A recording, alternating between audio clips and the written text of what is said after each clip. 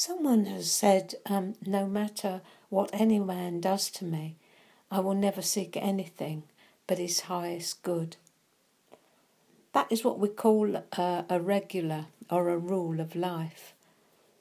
But much easier said than done, if you really think about it just for a moment. No matter what anyone does to me, I will never seek anything but their highest good.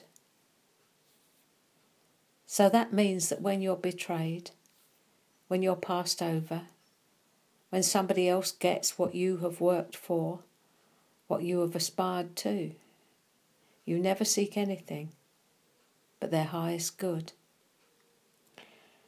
That's a place to come to, isn't it? And if you're like me, you're not going to come to it overnight.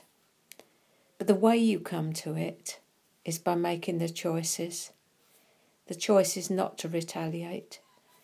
The choice not to vituperate, not to speak against, not to judge, not to criticise, but to die.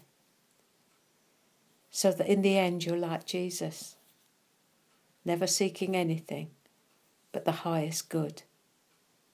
That's a description, you know, of agape love. It never seeks anything but your highest good. So if you are unsure this morning whether God loves you or not, the love of God is agape, and it never seeks anything other than your highest good. So even though your circumstances may be quite dire at the moment, out of them God will bring the highest good for you. It's encapsulated in Romans 8:28.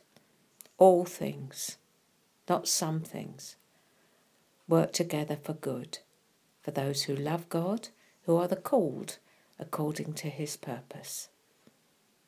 Something to think about, eh?